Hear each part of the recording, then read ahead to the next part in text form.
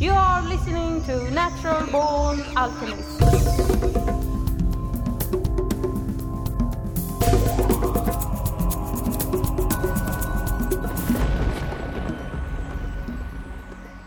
Welcome to episode number 111 of the Natural Born Alchemist podcast.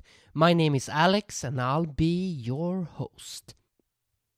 In this episode we are going to listen to a very good talk from Terence McKenna about DMT that I found online without any source mentioned. So I don't know where it is from. But I think if you listen to this talk, you will get a lot of interesting information regarding DMT. Regardless, if you are experienced with DMT or if you're just curious about it, I think this next hour will give you a lot of enjoyment. I have done some minor edits to make it more enjoyable to listen to as well. And the only thing I want to point out is that I really like his argument in the very beginning of this talk, which is that even if you disagree with everything that Terence says about psychedelics, it would only take 10 minutes in regards to DMT to perhaps convert the unconverted. 10 measly minutes. But let's not ramble on anymore.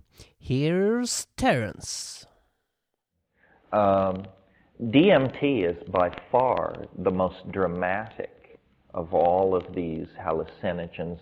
And in some ways, if we only had DMT, we could do just fine, thank you. I mean, it's clumsy in some situations, but it definitely takes you from A to Z with all the stops in between. It's also interesting in that it is so how can I put it, socially transportable, in that it only lasts 10 minutes. Well, so our critics can surely invest 10 minutes. I mean, it's not addictive.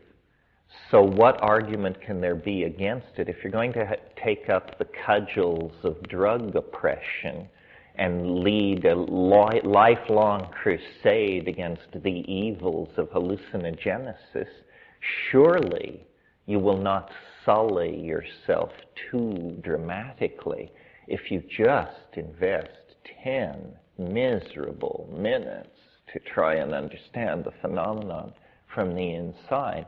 And of course, if we get that 10 minutes, we have them. Because this, I don't believe that this side of the yawning grave, there is a more dramatic experience that you can go through. I mean, maybe surviving the crash of a 747 or something, but these are high-risk activities. Smoking DMT is not a high-risk activity. You could do the whole thing in 15 minutes, start to finish. And yet what happens is it is more dramatic than a flying saucer invasion. It takes you into a direct three-dimensional confrontation with an alien intelligence of some sort. And it raises questions about the after-death state, whether or not consciousness can exist without a body, the nature of the alien, the nature of our place in the cosmos. It's very, very dramatic. And I think it is we said yesterday the inner eye opens on the landscape of time. Well, when the inner eye is illuminated by the light of DMT, then essentially what you get is a fast forward of the rest of universal history squeezed down into about a minute and a half. Because even though the DMT trip, takes 7 minutes and takes 5 minutes to get over, the really important part is in the has a duration on the order of 100 seconds or something. And the longest 100 seconds you will ever know, because that's how you get people to do it. It's how I was gotten to do it. I only asked one question when they brought me DMT. I said, how long does it last? And he said, 3 to 5 minutes. Bring it on, Sam. And, you know, never having recovered then from that decision. The thing that you see in DMT, I mean, what I've called the self-transforming elf machines, right, are, well, when you smoke DMT and you get a good hit, I mean, the leather-lunged hash aficionados among us really have a leg up in this department because they can simply take it and hold it, because it is very harsh and peculiar and somewhat synthetic tasting. It's a little like smoking a mothball. Sounds like fun, right? But what happens to me is I am propelled through a series of tunnels, fluxing tubes-like things that are very brightly colored, and there's a kind of a sense of tumbling that is an initial discontinuity once I get beyond this swirling mandalic form that seems very typical that people call the chrysanthemum. You sort of have to break through that. It's definitely a threshold drug. You have to get over a certain threshold. But if you do, hang on, Hannah. And it comes on in about 15 to 30 seconds. And you're propelled down this fluctuating colored tube, and your body feels strange, anesthetized, something. It's very hard to put your finger on it. And then I burst into a space where there is immediately a roar of welcome. And I'm in this domed, indirectly lit, comfortable place with ceilings not much higher than this and the walls pushed a little bit further out. And somehow there's an intuition that is unmistakable that this is underground, that we're far underground. Why? I don't know, but you know that you're underground. And then the main thing that's happening, though, is the entities, the elf machines, these jewel self-dribbling basketballs made out of light. They look like foraminifera cast in opal or something that are completely moving and transforming. And they come right up to you, and then they jump into your chest and jump out again. And there is this crazy emotion running around. It's like, I don't know, did you ever see the film Hell's a Poppin'? It was a 30s deal. Or Marx Brothers cartoon, Marx Brothers routine, or a Max Sennett comedy. It's sort of like a Bugs Bunny cartoon run backwards at high supersonic speed. There's all this jumping around and playing. They're playing. They're like kittens. Or, yes, sort of like kittens. And they're saying, we love you. We love you, buddy boy. And we're so glad to see you. And it's horrifying. It's horrifying because, you know, less than a minute before, you were with your scruffy friends in some room somewhere with a call due from your lawyer in 45 minutes and all this stuff. And then you did this drug. And it came on so fast that it's not like doing a drug. It's more like, did the apartment house blow up? Has there been an earthquake? Are we dead? What has happened? And these things are saying forget that. Don't worry. Number one message, don't worry. Number two message, somewhat surprising, do not give way to amazement. That's what they say. They say, do not abandon yourself to wonder. Just pay attention. Because I'm like this. And you breathe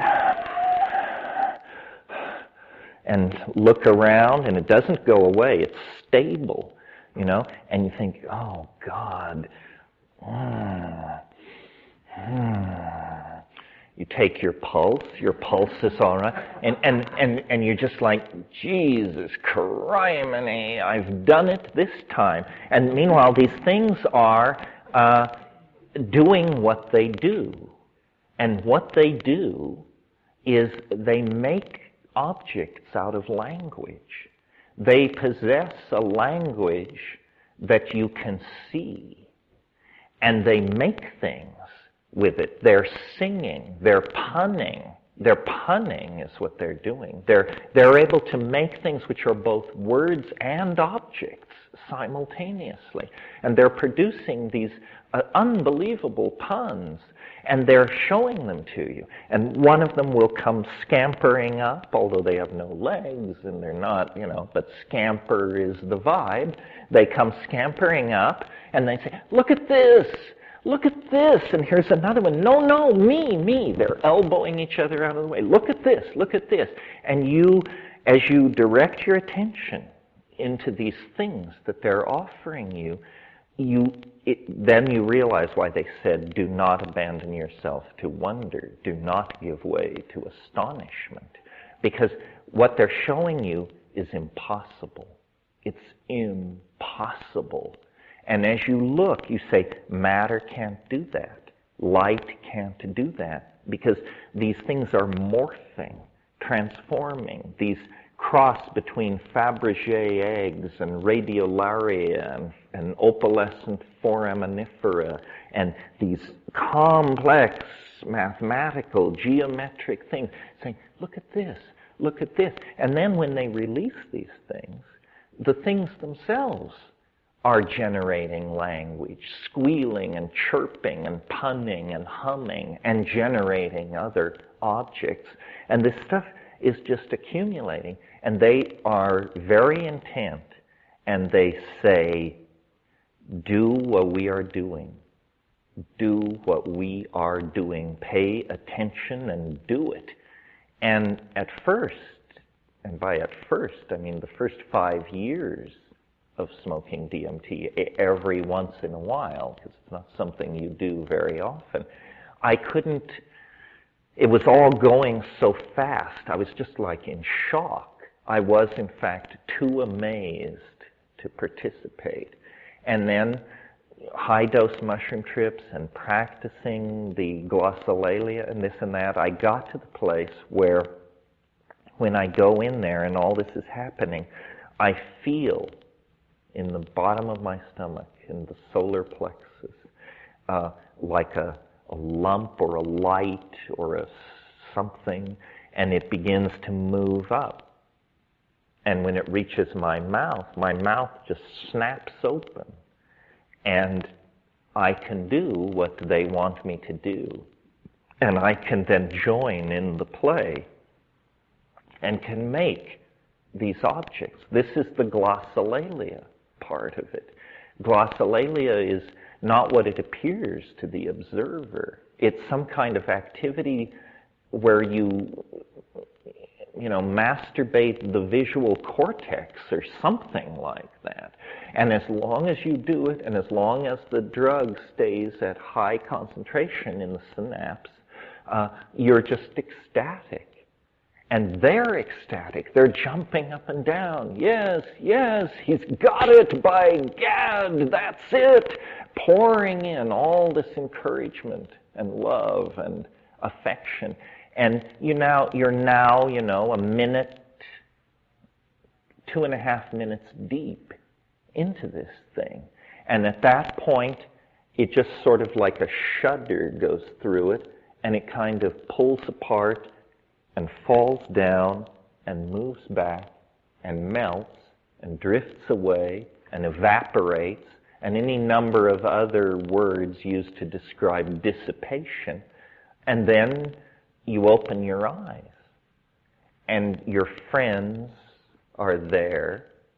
Granted, they appear to be beryllium mantises of some sort, but nevertheless easily recognized as friends and neighbors.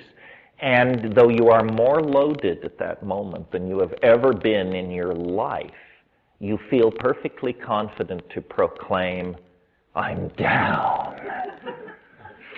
Because you are down.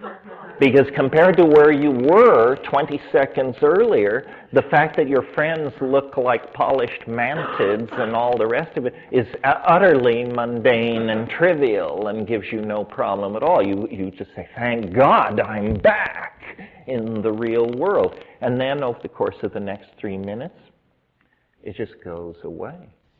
A lot of people have the experience. It is put through many filters, and people always ask this. And I think two things are critical here. Dose, and I'm a lifelong hash smoker, and I can take an enormous hit of hash and hold it. There isn't a cilia left in my entire lung system. That's important. And then the other thing is, I think it's this veil thing. How much can you stand? Because people come back and they say things which are like along the spectrum to what I'm describing, but not quite there. Like people often say there were elves, there were little people, not self-dribbling jeweled basketballs, but simply little people. I've even had people say they had leather jerkins and little turned up curls on their footwear and stuff like that. Other people say it's to me the archetype of DMT is the archetype of the circus. And when you take it, you'll know what I mean.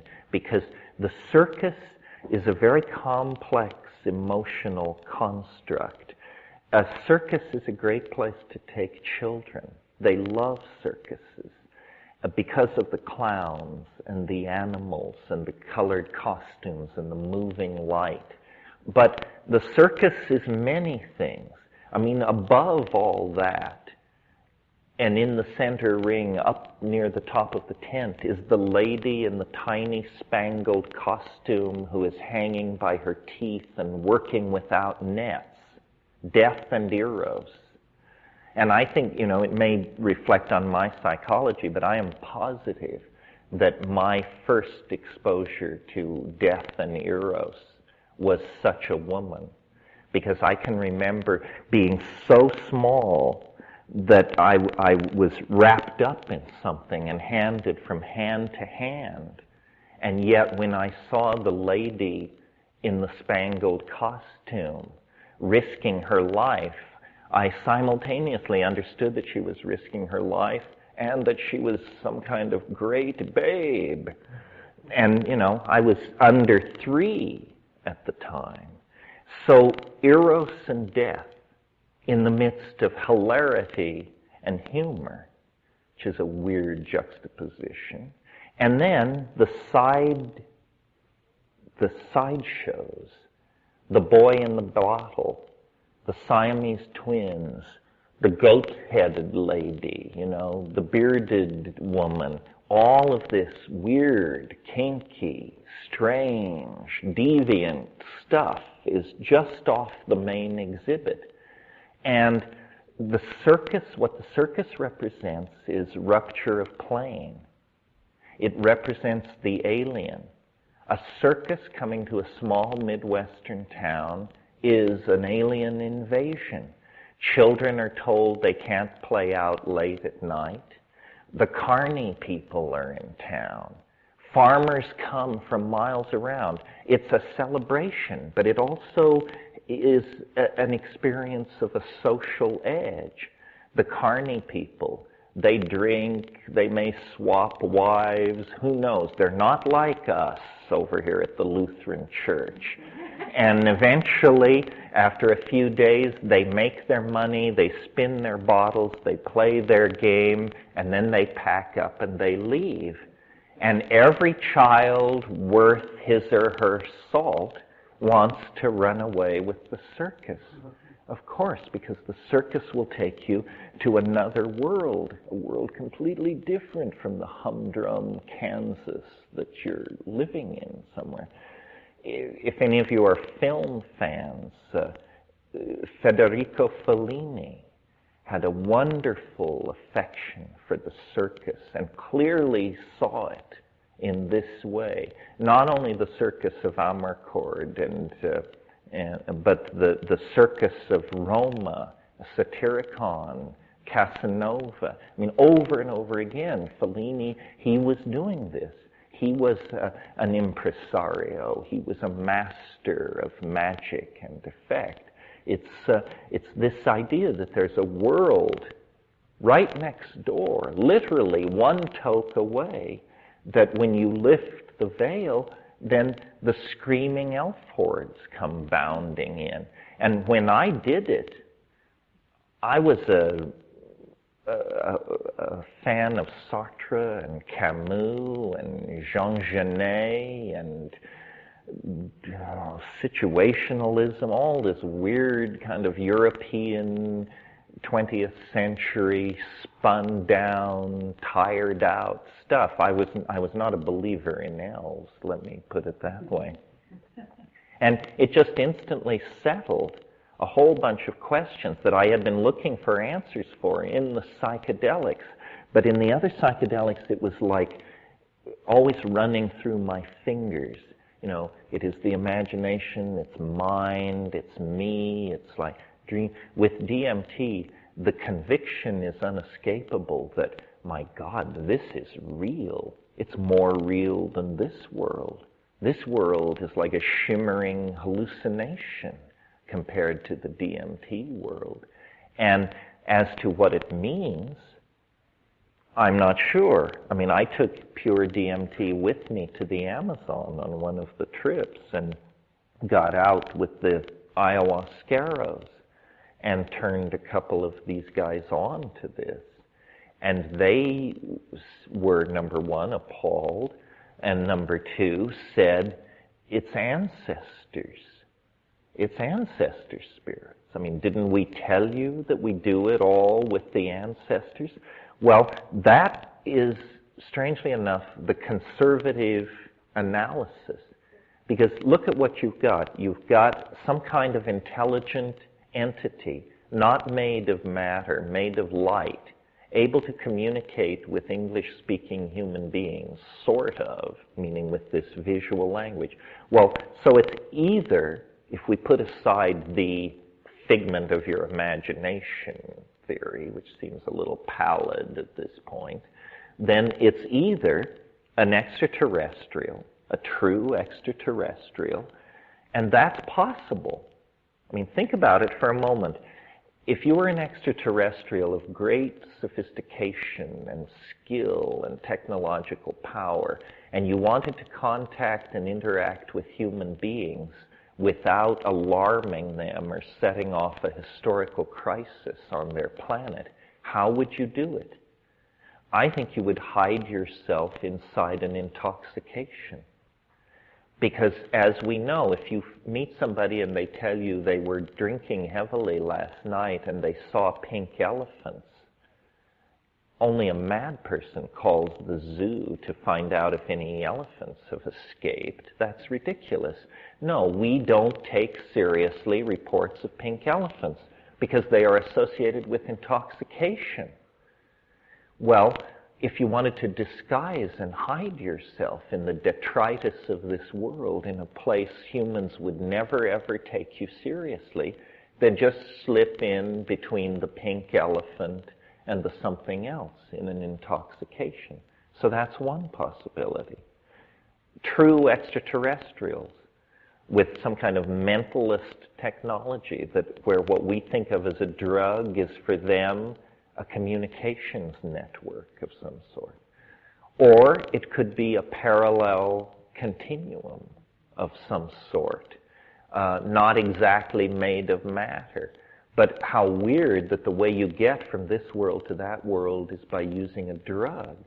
But maybe that's not so weird. Maybe the idea that you would climb in an H.G. Wells-style machine and push a button is just absurdly 19th century and naive.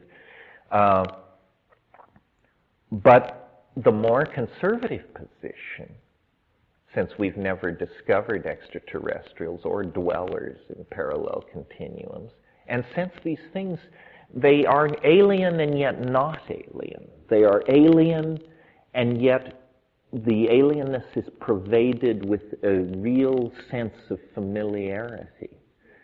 So I think that what they are is souls. And this is what the shamans in the Amazon said they were. They're souls. And that what we're seeing is an ecology of souls. And, you know, it took me the first 16 years of my life to fight my way free of the Roman Catholic Church. And I'm appalled that life's intellectual adventure has brought me back to the point where we have to talk about souls.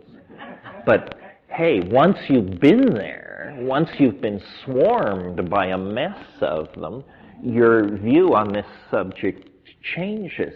And I think it's very interesting news. I don't know, it's like dying, sort of. And I, at one point, had an opportunity to turn on a Tibetan monk to these things, a Tibetan lama, not a Budweiser lama, not one of those people, a real lama. And he's since died. He was ancient then. In fact, I was afraid it might kill him, but he said it didn't matter. But he said, after it was all over, he said, those are the lesser lights. He said, you cannot go deeper into the bardo and return. He said, if you go deeper into the bardo than this, you will sever your connection to the body. And so essentially what he was saying was it's a near-death experience. But it's a lot weirder than the near-death experiences being popularized on daytime TV and in the New Age press, which are all about welcoming relatives, holding out their arms and beckoning. This is not welcoming relatives we're talking about here. I think they are souls, but I don't think it's Aunt Minnie and Uncle Ned. I don't think it works quite like that. One of the very weird things about the DMT place that I go, and I've done it many, many times in order to build up an image of what it is, and the image that comes to me is that, I've already mentioned this thing about how it always reveals itself through veils. It never shows you what the real action is. The vibe of this place that I go on DMT is, it's a playpen, is what it is. And these self-transforming elf machines that we're going into such an ontological swivet about are nothing more than toys, is what they are. They are designed to amaze and amuse me. Someone with a very deep insight into human psychology created these things, and they're nothing more than the equivalent of taking plastic shapes strung on a string and hanging them over a bassinet so that an infant can begin to bat at them and coordinate eye, hand, distance, this sort of thing. The feeling is not only of a playpen, but of a maternity ward, that you're being born. And you're being born, and there's a lot of, what ayahuasqueros call little doctors, is what they call the things they see on ayahuasca. There are a lot of little doctors in this weird underground space, and they're waiting for you. And because you only stay 2 minutes, it doesn't get too out of hand. Because what can happen in 2 minutes? You see, you look around, they show you some toys, they tell you you're a fine fellow, they tell you not to worry, and the interview is over. But what if there was no going back? Well, then you're just there. You're a little swaddling, and you're there. And presumably beyond the confines of that room is a world as different from that room as this world is different from the general maternity ward at Kaiser Hospital. And then you go with them into that place. That's what it feels like. And I don't know what it means. What does it mean, Mr. Natural? I don't know what it means. It don't mean shit. That was Mr. Natural's answer to the question, you recall. It seems as though it should be a secret. And in a sense, it is a secret in that, it isn't the world's largest religion is not DMT smoking. I think I said this in reference to something else. I am self-initiated. No lineage controls me. Nobody ever came knocking on my door and said, you shouldn't talk about this stuff. Nobody has ever done that to me. So I have the weird feeling, and I don't believe it, but I have the feeling that it's like I discovered it. Because nobody tells me, nobody comes over and says, hey, you're on our territory, or don't talk about that. Didn't you know that we Mandayans have been doing this for 10,000 years? So, and I've been talking about it since 82 in public, and it's still a secret. It's still a secret. It's the secret that can't be told. And I'm fascinated by you people, because it is your fate,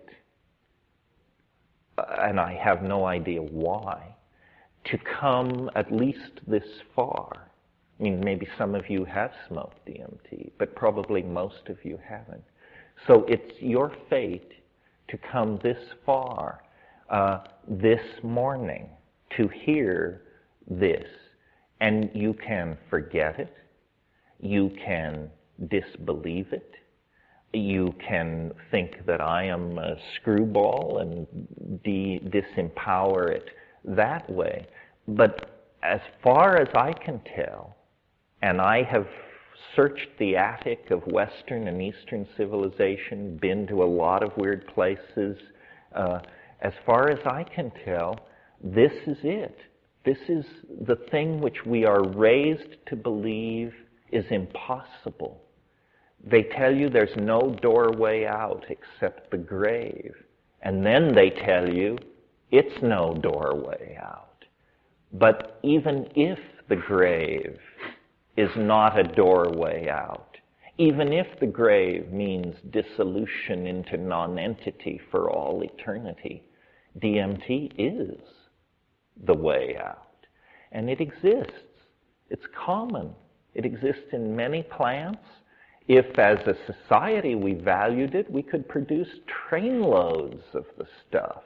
It's just a trivial, ordinary chemical of some sort.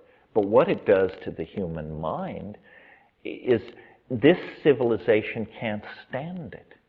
This civilization is based on a number of unquestioned premises which in the light of DMT are seen to be not only false, preposterous. And I don't know where we go from here. I don't know if societies can be built on DMT. Maybe only individual lives can be built on DMT. Yeah. Well, actually, this is a funny thing. Why isn't more of it made? There's a lot of LSD around. LSD is hard as hell to make. You have to be good. You have to be very good. DMT is a second-year organic chem, final exam kind of deal. It's at that level of difficulty. And yet, wherever it is, it's precious.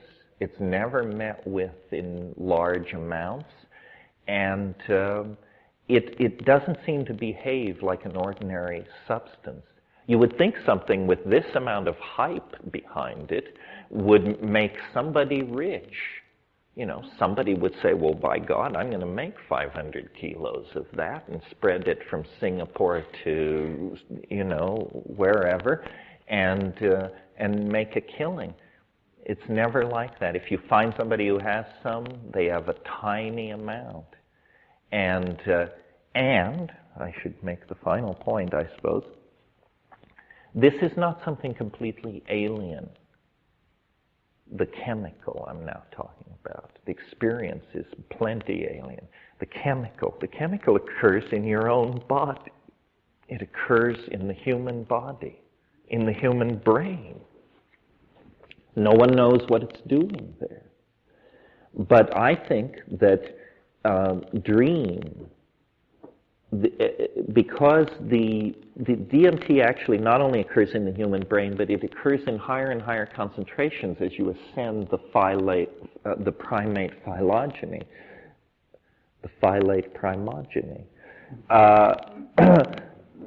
And I think dreaming, that the chemistry of dreaming must be run on DMT, and for several reasons. The first one is, there is only one thing on earth that ends like a DMT trip, and that's an interrupted dream.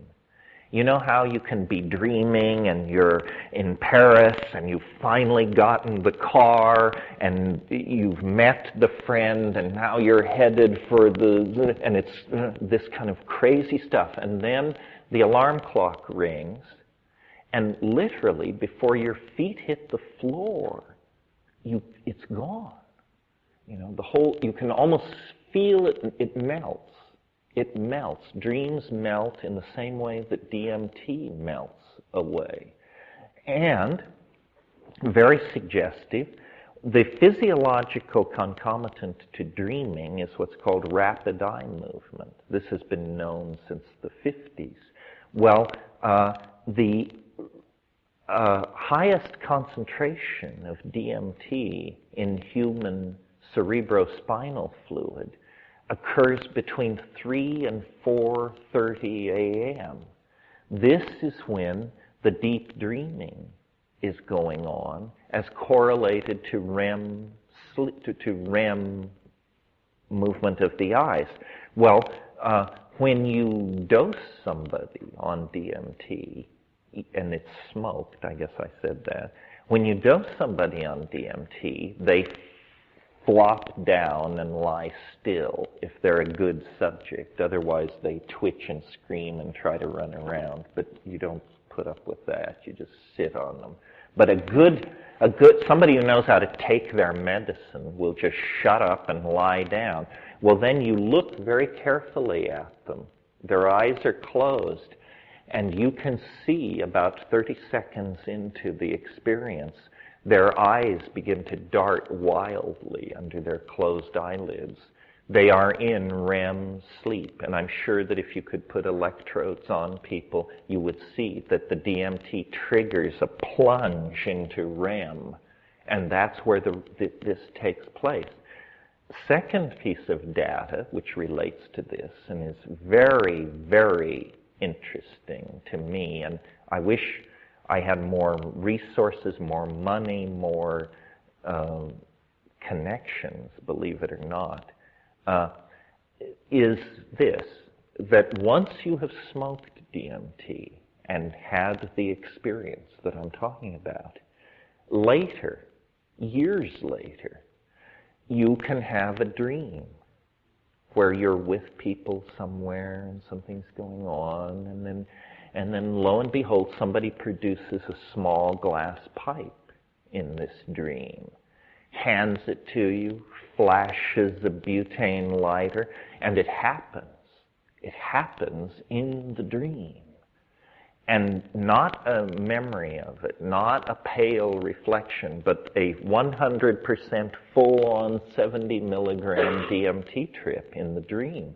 That means to me that we have the capacity for this all the time. And remember, this is the most powerful hallucinogen on this planet. And yet, apparently, our body chemistry is delicately enough balanced that this is not that far out of reach. And yet, people never have DMT trips when awake. If it happened to one person in 50,000, it would be a phenomenon known to us since the birth of Greek medicine. But people don't ever have that happen to them. So I think, I talked to Rupert about this. His idea, which is possible certainly, he calls it a necrotogen. Yes, necrotogen, meaning that it's something which is released in the brain at death and never before under ordinary circumstances. And that for some reason, this is the chemical which lets you die. And it is true that at a certain point, the organism, as I understand it, sort of releases. It gives up. And then death proceeds very quickly from that point. So perhaps this is what it is, but what is it for? That's the question. I mean, why can't we just die like dogs? Nobody wants to die. Why should there be this salutary release? You know, there is orgasm, or at least ejaculation, in some forms of death.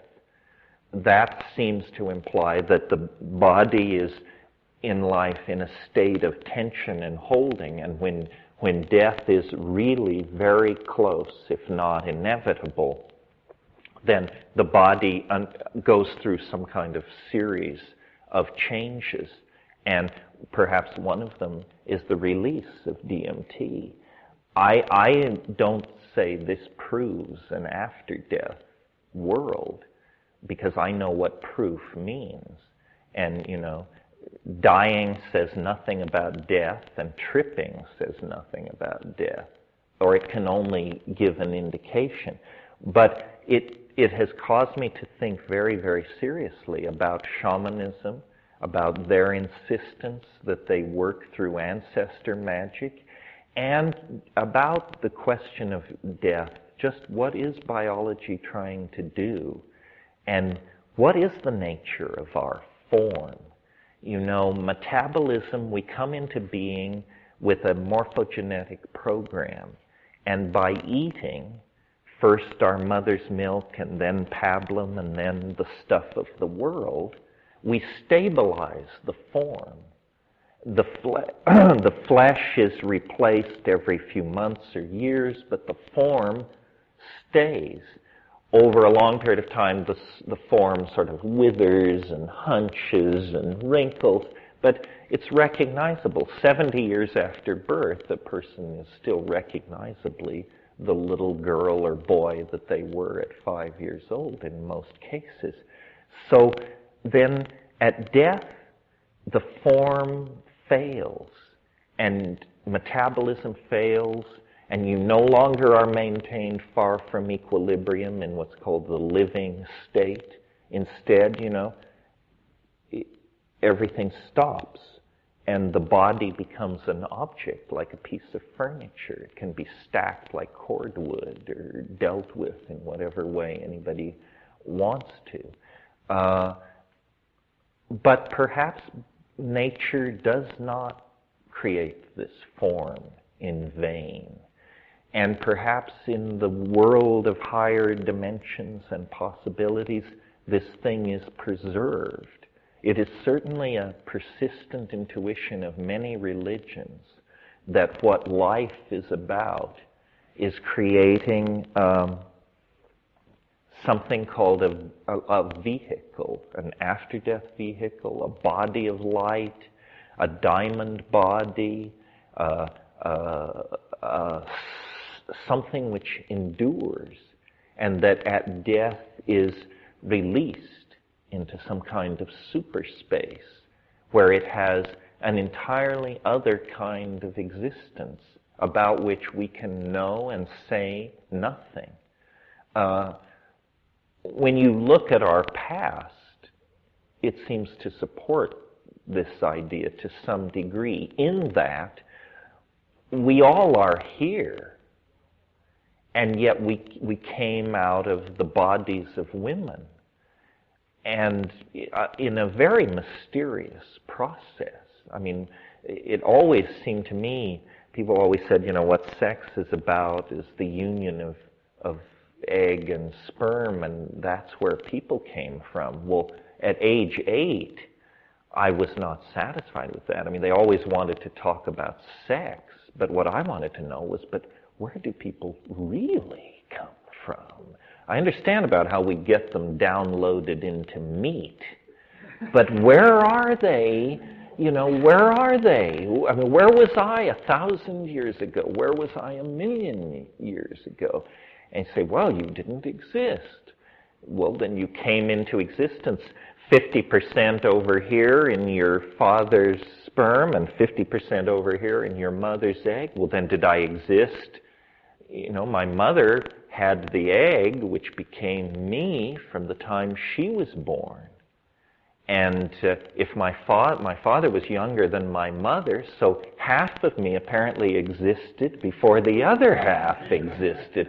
Saying, this sounds like messed up thinking of some sort. Isn't it rather that a pattern is making a series of transits from one dimension to another? And, dying is not like birth in the sense that in the womb you're alone. Here we have our wonderful planet full of interesting people, and we die away from our group.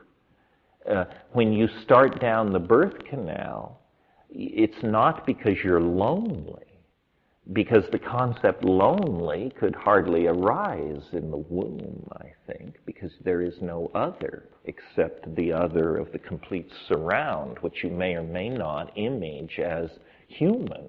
You may think of it as the world, not an extension of myself.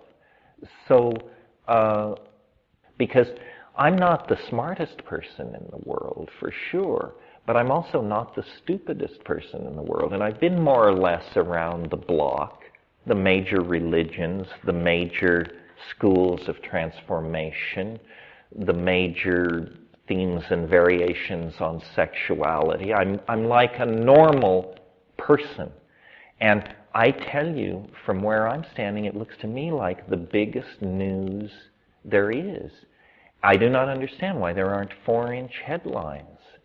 Scientists announced discovery of hyperspace, nearby inhabited dimension confirmed by laboratories in England and Russia, or some crap like that, But it never happens.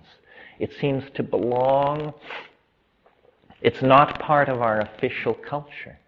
It's not recognized, it's not sanctioned, it's not allowed. And, I have somehow found a unique kind of niche, but most people who talk like this don't get a chance to make a living. They're put in back wards and heavily sedated and kept from contact with the rest of people because it's madness. But it's not dysfunction. It doesn't, I know how to hold my fork, make a phone call, pay my bills. What kind of madness is it? It's just a minority opinion. It's not madness. But it's a minority opinion because it's a minority experience, for crying out loud. I mean, if everybody lived in Hawaii and you were an Arctic explorer and you insisted that part of the planet was covered with ice 5 miles thick and the sun stayed up 24 hours a day, they would just put you away. Turns out it's the fact of the matter. So this is a polar region of human experience that very few people have mapped or been to, and yet we don't have a full picture. I mean, I would like to know, what would Jean-Paul Sartre have said What would Nietzsche have said? What would Wittgenstein have made of this? I mean, all these people based their lives and their professions on the datum of experience. Well, by God, here's a datum of experience. Put this in your pipe and smoke it, and we'll talk datum of experience. You can take it every 24 hours. People have an interesting relationship to it. A lot of, like when you give it to someone who's never had it, they've usually been furiously hyped, so they're quaking in their boots. And if you can get over all that and actually get them to do a huge amount, often they come down literally begging for more. And I tend to resist giving them more because I've noticed that there seems to be a slight reflex, a slight tolerance. The second flash, if you go into it immediately, is not as strong as the first. But that person who came out of it clawing and begging for it, 24 hours later, if you offer it to them, they may hesitate. They may even take a pass. Because, as I've always said, it's the implications of it. And you don't get the implications together in the first 5 minutes. You say, my God, what was that? Well, and then you sit down under a tree somewhere by yourself and try to answer the question, what was that? And it makes your hair stand on end. Was I dead? Was I in the presence of extraterrestrial minds? Did that really go on? Was it really real? And so there's a kind of a reluctance to do it. It's like jumping off a cliff into cold water. You really have to screw your courage to the sticking point. And I don't know why that is, because every time I do it, I'm absolutely delighted. And I have immense resistance to it. And every time I do it, it's just like, yes, I remember. And they scream in greeting. I mean, they just turn out by the dozens. Say, here he is, tremendous, you send so many, you come so rarely, well, let's get on with the show. And then, the Fabergé eggs, the dance, the whole thing. It's boundary dissolving is what it is, and we have a real aversion to that. When the boundary that's dissolved is serious, we have a real aversion to it. And the other thing about DMT that's fascinating, that I should have mentioned, I suppose, is that we associate these drug experiences with slight alterations of our judgment. When you drink liquor, you become socially capable of taking risks that you wouldn't ordinarily take. I'm speaking of guys now. In other words, the liquor slightly changes your judgment about what is proper and what you can get away with and so forth and so on. The strange thing about DMT is it doesn't affect your mind. It does not affect your mind. So you come into that place neither happier nor sadder than where you left. You are not stimulated. You are not depressed. You are not anything different. You are exactly the same person that you were. And yet the world has disappeared. It's been completely replaced, 100% swap out, and here you are in this elf nest. And if you were on ketamine and you were to wander into this elf nest, it would just be fine, because everything is fine on ketamine. The first thing you notice when you do ketamine is that you've stopped worrying about the fact that you just did ketamine. That, it impairs your judgment. In other words, or maybe it doesn't. Maybe it's appropriate to not worry on ketamine. But I like to keep my wits about me. And on DMT, you keep all your wits about you. It isn't about you. People say, well, I'm depressed. Should I do it? Or I just had a big fight with my girlfriend. Should I do it? What difference does it make? Who cares about you and your problems? And it's not like that, you know? It's what it is. And you can have it or not have it or whatever. It's very, very convincingly another place.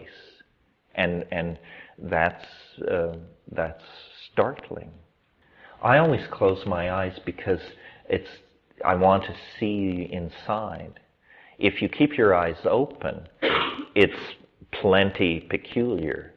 I mean, everything changes, and if you take a big enough hit, you can't tell whether your eyes are open or closed. That distinction seems trivial. You're just there, eyes open or eyes closed. But I like to do it on a sunny hillside, outside. It's the only one of these things that I like to do in light. It'll work in darkness, but light is spectacular, you know. Just lie down on a sunny hillside, calm down, breathe deeply. If you've had to climb to get to where you are, breathe that all away. You want to be absolutely calm and still. And I do it alone because I make strange noises and stuff, and I don't want to be interrupted, critiqued, helped, or any of that malarkey. And then I just do it. And there's nothing like it on this planet. And the puzzle of it is, there's nothing like it in human history. No secret society, no Gnostic cabal, no group of Talmudists or Tantrics, I think, ever came near this.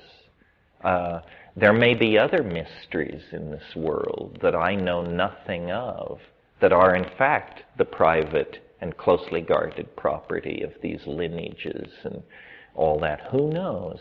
But this was the Hope Diamond lying around unclaimed, just sitting on the surface. Like dreams, it's very hard to hang on to. You have to do DMT a fair number of times to build up any notion of it. It's very interesting. At minute, I mean, somebody smokes it, right? At minute 3, they can't speak. At minute 7, they can't stop speaking about how absolutely amazed, appalled, and exalted they are. And at minute 12, they can't remember what they were talking about at minute 7. And you finally, a half an hour after doing it, really the only impression most people have after the first time is they say, it was the weirdest thing which ever happened to me, and I cannot remember anything about it. It's like I think, you know, physiologically speaking, there's no transcription of short-term RNA into memory. Its memory can't hold it. And I think that's because memory works through associative triangulation. You know, this car looks like that car, this city, Lisbon reminds me of San Francisco or Rio. But if you have an experience that's utterly outside category, you have no triangulation of it. You can't say. And I am very aware, you know, when I tell the story of the self-transforming elf machines and the glossolalia and all that, that it's a kind of a lie. It's the only, it's not true, but it points toward a truth that can't be told. 70 milligrams, and then what happens is you have to take several hits.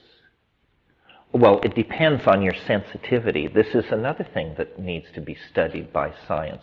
Some people seem practically on the brink of it. I mean, in other words, you put 70 milligrams in the pipe, you tell them that it's probably going to take 3 enormous tokes. Will they get halfway through one shallow toke, fall down, speak in tongues, twitch, moan, flail? It seems inappropriate to suggest that they do 3 more tokes. So,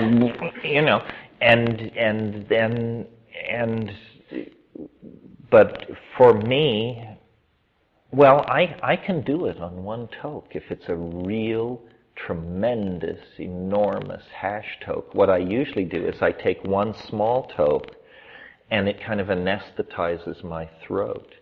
And then on the second one, you go for broke.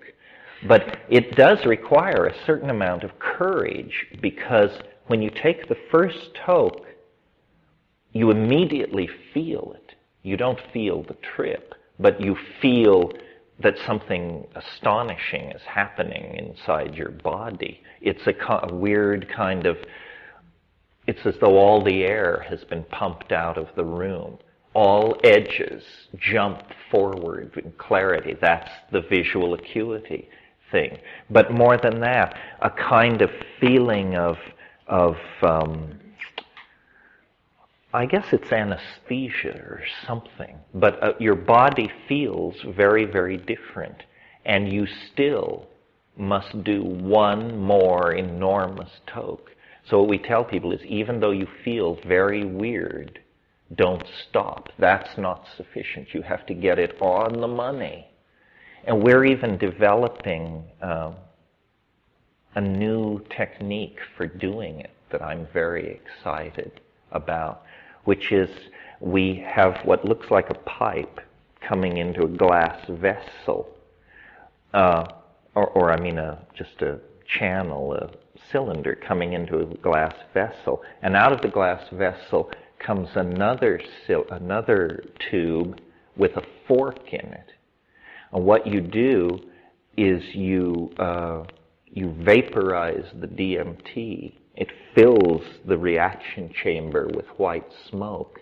You put the forked ends into your nostril, and you have a friend blow the white smoke and just force it into your sinus cavities. This is an adaptation of the Yanomamo method, but they use woody. It's like sawdust. It's but this is profound. Yeah, what you do is you measure the 70 milligrams and you put it in the pipe, and then you try to smoke the pipe until either you get it all or the pipe falls from your hand. And what I do when I turn people on is I try to get them to do 1 or 2 tokes or 3, whatever it takes, till they flop back and they present. You can tell whether they're getting off or not. And then the minute they flop back, I look at the second hand of my watch and I count 30 seconds. And then I say in a very quiet voice, "Do you want another hit?" And if they sit up unaided, I'll give it to them. If they can't sit up, then I figure no matter what they say, they're out of bounds. And sometimes it takes it. There is a resistance there, but when you punch through, it's pure high vacuum on the other side. It just sucks you right in. I have tapes. I've never published tapes of me actually loaded, but because they're low quality, made on some little.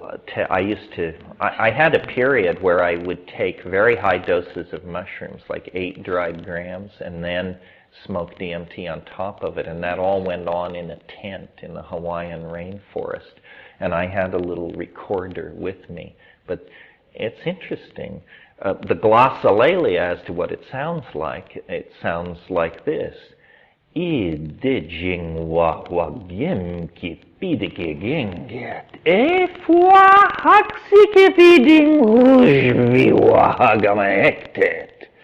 And somehow that syntactically structured but meaningless kind of vocalization becomes the basis of an ecstasy, of some sort for some reason. And of course, what's happening in the DMT thing is there is a three-dimensional accompaniment.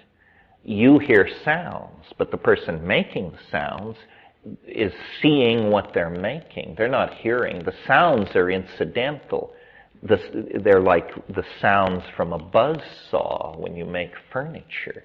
The important thing is the furniture you make.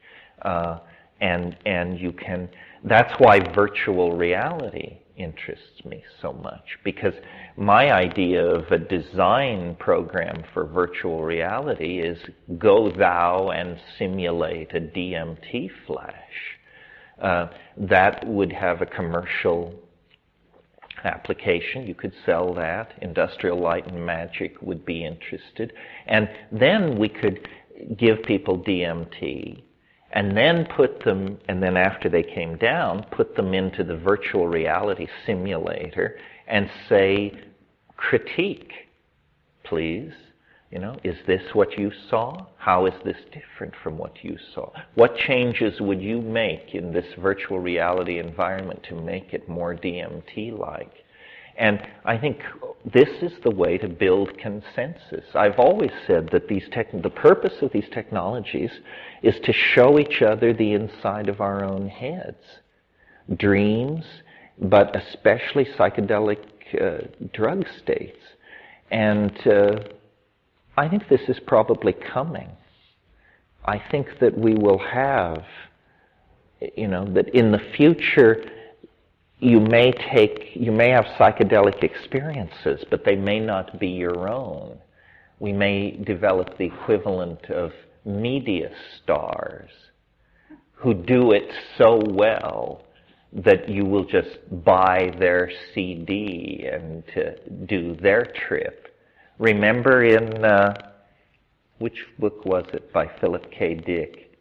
Or maybe it wasn't, I can't remember, but the science fiction story where this virginal 16-year-old girl with long blonde hair and perfect surfer body and so forth and so on, and she recorded and sold herself. That was the product, because she was so vital and so young and so bouncy and together that everybody wanted to be this young woman. And so they sold SimVids, and she was on the top 10 for a few months, and then somebody else slipped in there. In Transmigration of Timothy Archer, could have been. I don't think that, on this question of health, I don't think people should be loaded all the time. Other than cannabis or something like that. But I mean psychedelic voyages are trips away from home. They are trips away from home. And we go away from home if we're able to afford it several times a year. That sounds about right. The other thing I'm no fan of, and I suppose I should say it and then let you go, is I do not believe as a rule, I would break the rule in some cases, but as a rule, I think it's bad to combine drugs. If very little is known about these drugs, 1,000 times less is known about what happens when you start combining things. And, I know people who are really druggy. I know people who say, well, we got together last night and we smoked a little dope and then dropped some MDMA and somebody had some 5-MeO DMT, and after that we used the ketamine to kind of mellow it out. Well, if you were to tell me that these people died of coronary thrombosis or stroke or anything else, I wouldn't be surprised. That's nuts to pile one drug upon another like that. And then they say, oh, well, how was it? Say, it was far out, man. Whoa, my God, I would certainly hope so. We're not likely to revisit that combination anytime soon, so I hope you took good notes. No, I think high doses of pure compounds, high doses, heroic doses, find out the LD50 for the drugs you're interested in, so that when you're in there and your mind tells you, well, now you're going to die, you can at least have a dialogue with it about how that's impossible because you only took 1/200th of the lethally effective dose.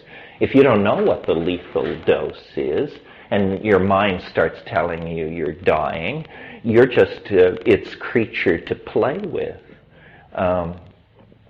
So it's very important to inform yourself of the pharmacology, the botany, the ethnomedical dimensions of these things, the physiological presentation of the state, the anecdotal accounts of what goes on, and then do it, and do it right. Do it on an empty stomach, in darkness if that's indicated. And this whole thing about the guide, if you're not familiar with these things, you need a sitter. But a sitter is not a guide. A sitter is to call 911. And guides, anybody who tells you they're going to guide you, doesn't know the territory. Nobody can guide anybody else. They're just there to reassure. If I have a sitter, they're at least one room away, and I have a little Tibetan gong or something, and they can pop their head in if I ring it. But I don't like being around people when I'm stoned, and I really don't like being around stoned people when I'm stoned. No, pot is like cold water. But the reason I don't like to be around people when I'm stoned and they're stoned is because I worry about them. If I take 5 grams of mushrooms and somebody else takes 5 grams of mushrooms and we're lying side by side in a darkened room, I'm worrying about them. I'm listening. Can I hear them breathing? Mm-hmm. Can I hear them breathing? Well, say I can't. Well then, but maybe they are breathing. Well, but then if I bother them, maybe something really profound is happening to them. So then, and my mind just turns into a nattering moron of some sort out of worry for the other person and some weird sense of responsibility, usually because I'm the advocate, if not the provider. So, take all this with a grain of salt, process it through your own filters, proclivities, eccentricities, and so forth and so on. And let's get together at 4. Well, there you have it. DMT 101 with Terence McKenna. Nothing more to say about it, really. If you have tried DMT, you know what he is speaking about. And if you are interested in these things, you might be curious about what he is, in fact, speaking about.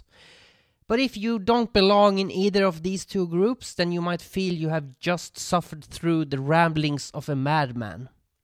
But what is sanity? Is it the paternal, dominating, male, white, corporate, suited, greedy normality that we live in on a daily basis? Is this the height of sanity? Author Kurt Vonnegut said it best. A sane person to an insane society must appear insane. A sane person to an insane society must appear insane. Let's close this episode with Chirobon's track City Patrol Stage B from the album Distant Reality. If you like this artist, go to chirobon.bandcamp.com. I will also post this link in the program notes on naturalbornalchemist.com. Have a safe week and don't let the delusion of reality confuse you regarding the reality of the illusion. Freedom is in the mind.